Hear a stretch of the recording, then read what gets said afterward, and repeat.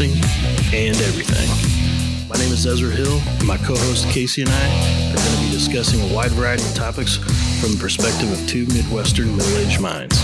We're not experts, just everyday ordinary people like you. We hope you might find our podcast inadvertently interesting and informative. Hopefully it'll amount to more than a hill of beans.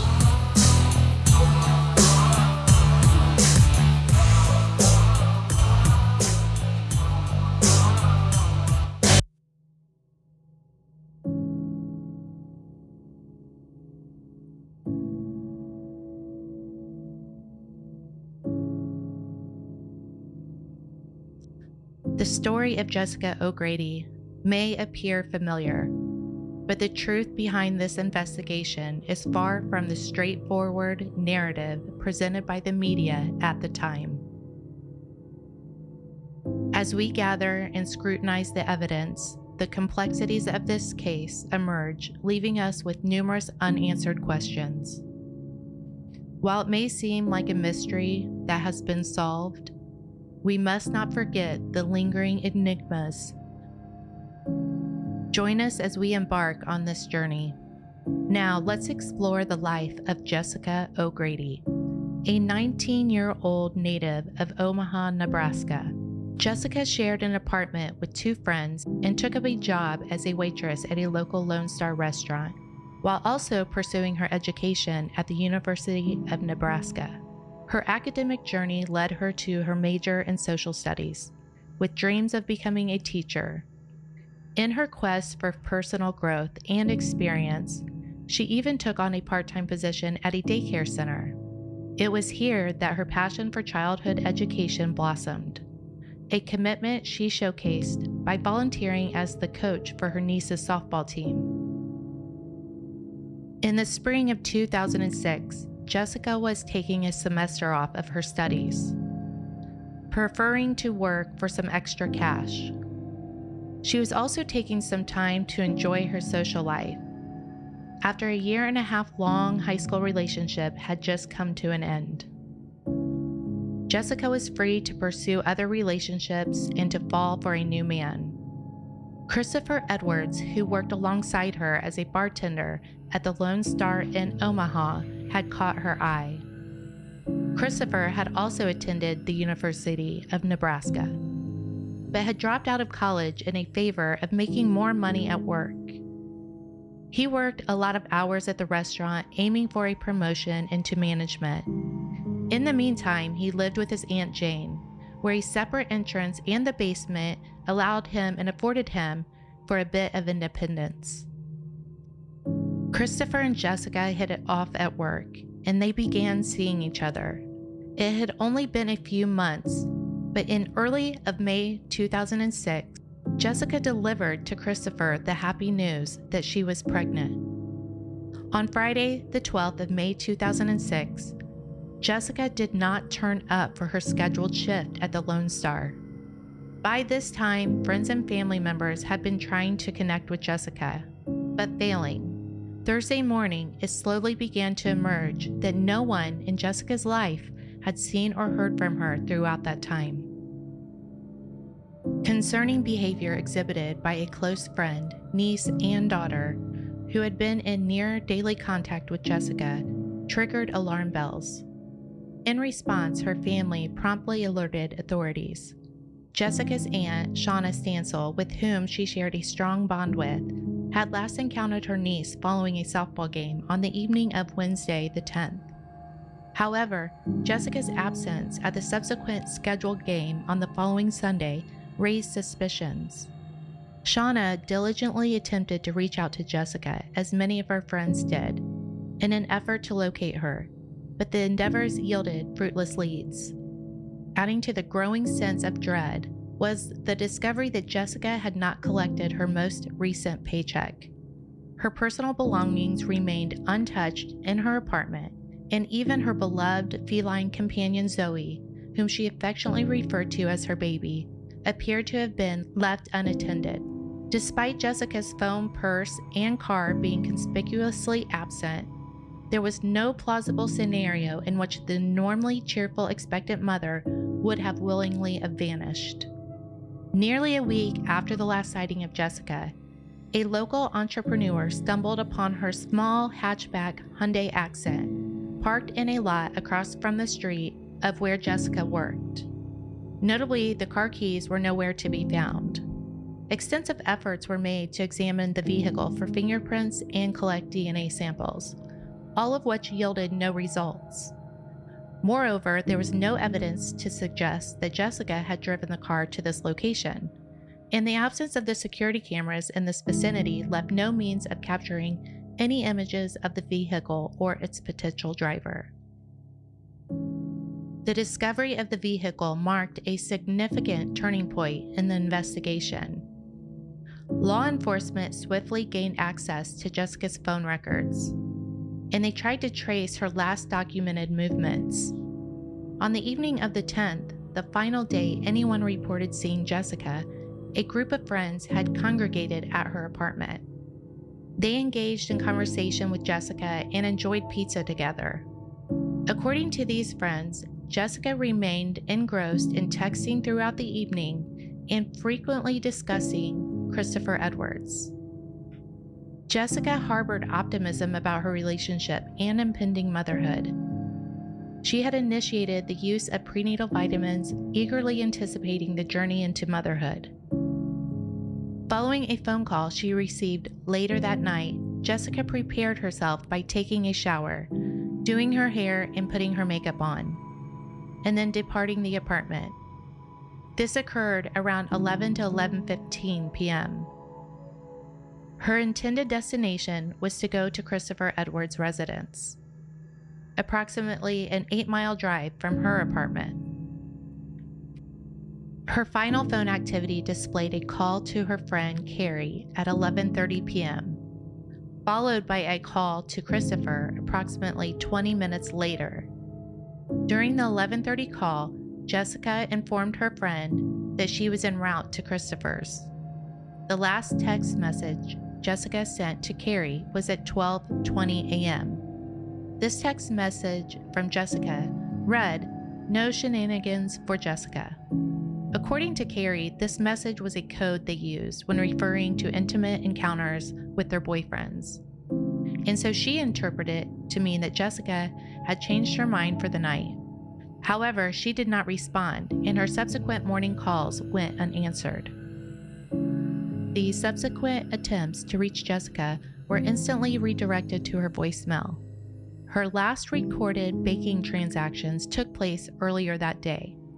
Following this point, Jessica O'Grady seemingly vanished without a trace. Law enforcement, with the support of numerous volunteers, initiated extensive searches in the days following her disappearance. Unfortunately, these efforts yielded no clues. And the dense, tree-covered, and rugged terrain in the surrounding areas posed challenges for the search parties. It also offered potential opportunities for a perpetrator to dispose of any evidence or a body. Over 150 acres encompassing Cunningham Lake were meticulously combed, and search teams scoured the muddy banks and sandy shores along the Elkhorn River. And here is the part that gets really crazy. Meanwhile, during these search operations, Christopher Edwards was spending the weekend with another girl, a girl that he called his girlfriend. However, it wasn't Jessica O'Grady. Instead, it was a long-term girlfriend, Michelle Wilkin. Michelle and Christopher had initially crossed paths while working at the same restaurant in 2005, forming a friendship that eventually turned romantic. By January 2006, Michelle had become pregnant, and the relationship appeared to be exclusive, at least from her perspective. Let's back up to May 8th. On the evening of May 8th, just 2 days before Jessica's disappearance, Michelle and Christopher had discussed plans to get married. Christopher was on the verge of becoming a father to 2 children, each from different women. These two women did not know about each other. Michelle, the woman he intended to marry, remained entirely unaware of his involvement with Jessica, let alone the fact that Jessica was also expecting his child. Michelle, being oblivious to the extensive search underway, spent the days following Jessica's disappearance in Christopher's basement bedroom, completely unaware of the developments within a mile radius of the house. Shauna Stansel, Jessica's aunt, was on a quest to find Jessica. She made a stop at the Lone Star restaurant, engaging in conversations with multiple employees. She even stopped and talked to Christopher Edwards. During this encounter, Christopher assured her that he had no knowledge of Jessica's whereabouts. He went on to reveal that he hadn't seen her since Tuesday, the 9th of May. According to him, their plans for the following Wednesday night had fallen through, and he had not crossed paths with Jessica on the particular evening as initially intended. This account that Christopher shared with Shauna, Jessica's aunt, is the same thing that he also told the police. Law enforcement wanted to check out Christopher's place. In their first visit, they operated without a warrant, assuring Christopher that any areas he preferred to remain off limits would be respected. Initially hesitant, Christopher let them go ahead and check the place, but retained control over the process. During this time, when the police were there, Christopher clarified that a minor blood stain visible on the mattress surface was merely menstrual blood. However, upon lifting the mattress, law enforcement discovered a more extensive stain covering the majority of its underside.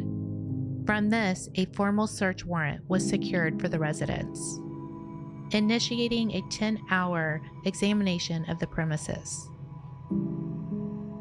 Now that they had a formal search warrant, this was going to be led by David Kovic, a renowned, exceptional leader in the CSI unit for Douglas County. He had played pivotal roles in uncovering critical evidence in prominent homicide cases, earning him a reputation as a distinguished CSI supervisor. Christopher Edwards underwent a comprehensive processing procedure during which authorities collected hair samples, fingerprints, nail clippings, and DNA. On the night of the investigation, nearly 200 photographs were taken inside his residence, meticulously documenting various areas such as the basement bedroom, walls, ceilings, and even the garage. Notably in the bedroom, traces of blood splatter, some of which was discernible without enhancement, were meticulously cataloged, dispersed across the vicinity surrounding the bed. In response to these findings, Christopher provided an explanation, attributing these stains to a recent wrist injury where he had sustained a few days prior. The room was subjected to the application of luminol, revealing stains on both the walls and the ceilings. These stains, along with those on the wall, had been hastily and inadequately concealed beneath the layers of the white paint.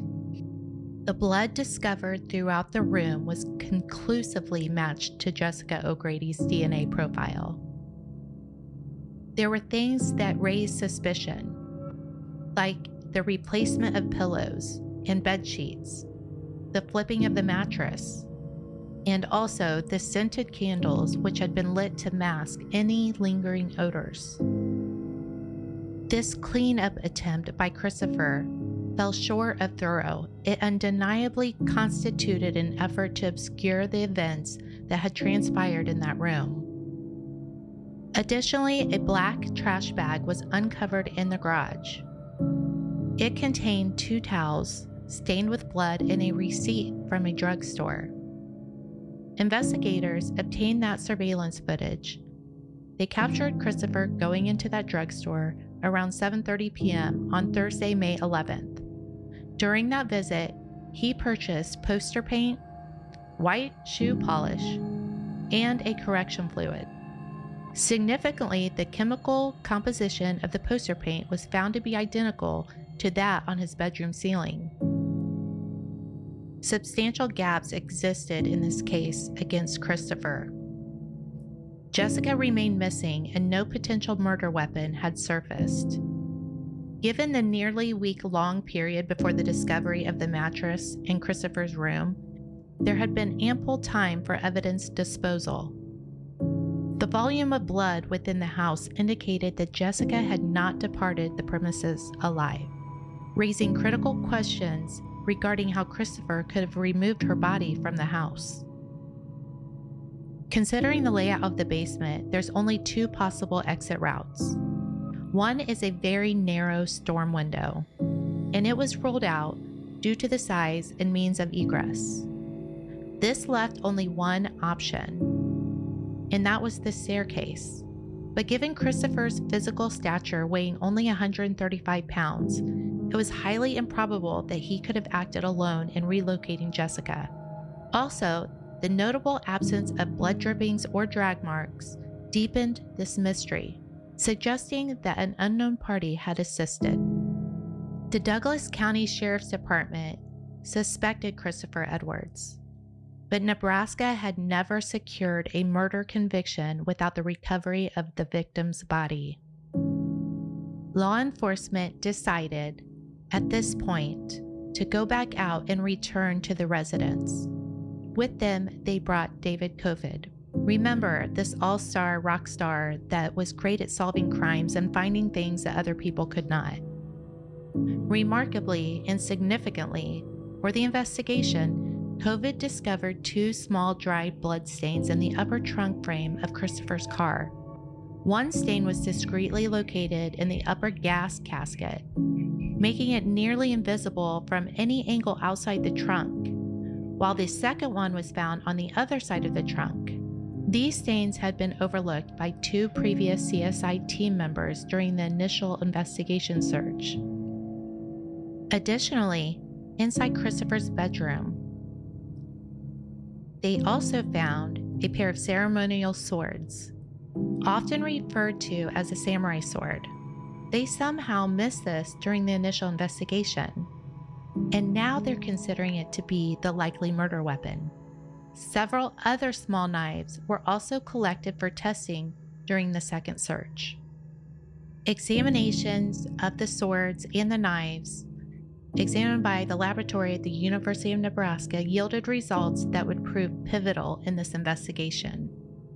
The new small dried samples extracted from the trunk of Christopher's car produced a positive match to Jessica O'Grady. Also, testing the tip of the sword, there was also presence of Jessica's DNA, and the knives that were also collected, despite initially testing negative for DNA, now exhibited Jessica's DNA. Now, at this point, investigators concluded that the sword must have served as the murder weapon. According to this new evidence, they had put together a grim theory of the murder. According to their findings, Jessica had been attacked while she slept on Christopher's bed on the night of May 10th. Christopher had transported her body upstairs and into the garage, eventually placing her in the trunk of his vehicle and disposing of her remains at an undisclosed location. He then later abandoned Jessica's vehicle in a parking lot near the restaurant where she worked. After everything came to light after the second investigation of Christopher Edwards' place, Christopher Edwards was formally charged with the murder of Jessica O'Grady. At that time, a plea deal was extended to him, contingent on him revealing the location of where he had left Jessica's body. If he would have said yes to this, the potential sentence would have been 10 to 20 years, with the possibility of parole as early as 5 years into his term. However, Christopher declined the offer. His father, Bob Edwards, apparently had so much confidence that a jury would not convict his son without the victim's body that he urged him to reject any plea offer for reduced sentencing. Michelle Wilkin, now the mother of Christopher's baby, asserted her lack of awareness regarding the condition of the mattress during her stay with Christopher in the days following Jessica's disappearance. The trial commenced in late of March 2007. At that time, she remained completely uninformed about any connection with Jessica and Christopher. Also, testimonies from Christopher's Aunt Jane and teenage cousin corroborated that they were at home the night of May 10th and heard no unusual noises in the basement during that period. Following 11 hours of deliberation, the jury rendered a verdict. Christopher Edwards was found guilty of second-degree murder and the use of a deadly weapon. This marked the first successful no-body trial in the state's history. Christopher Edwards received a sentence of 80 years to life for second-degree murder, in addition to a 20-year sentence for a deadly weapon conviction, with the sentences to be served consecutively. The search for Jessica's body persisted for years, even after Christopher's conviction, involving thousands of hours and 46 different missions. During these efforts, a hole was discovered near Cunningham Lake, prompting speculation that Christopher had attempted to dig a hole or a burial site, possibly using the single shovel that was found in his car. However, it appeared that the hole had been abandoned after facing difficulties, and possibly leaving Jessica's body in the water. When Christopher appeared in court to appeal his conviction, he had transformed physically, with longer hair and tattoos reflecting the time spent in prison. At the same time, new light was being shed on David Kovid. David Kovid was part of the initial investigation on Christopher, and he was the CSI supervisor called out that second time to reinvestigate the premises. David Kovid had just been convicted of manufacturing evidence in another case. Prior to David Kovid's conviction, Kovid had gained fame for his success in uncovering evidence when no one else could. However, his miraculous discoveries came into question in two separate murder cases in neighboring counties during the same year as Jessica's disappearance. Kovid was found to have planted blood samples in critical locations at crime scenes. Kovid's actions were exposed when additional evidence, including a confession, definitely proved the innocence of those wrongly accused.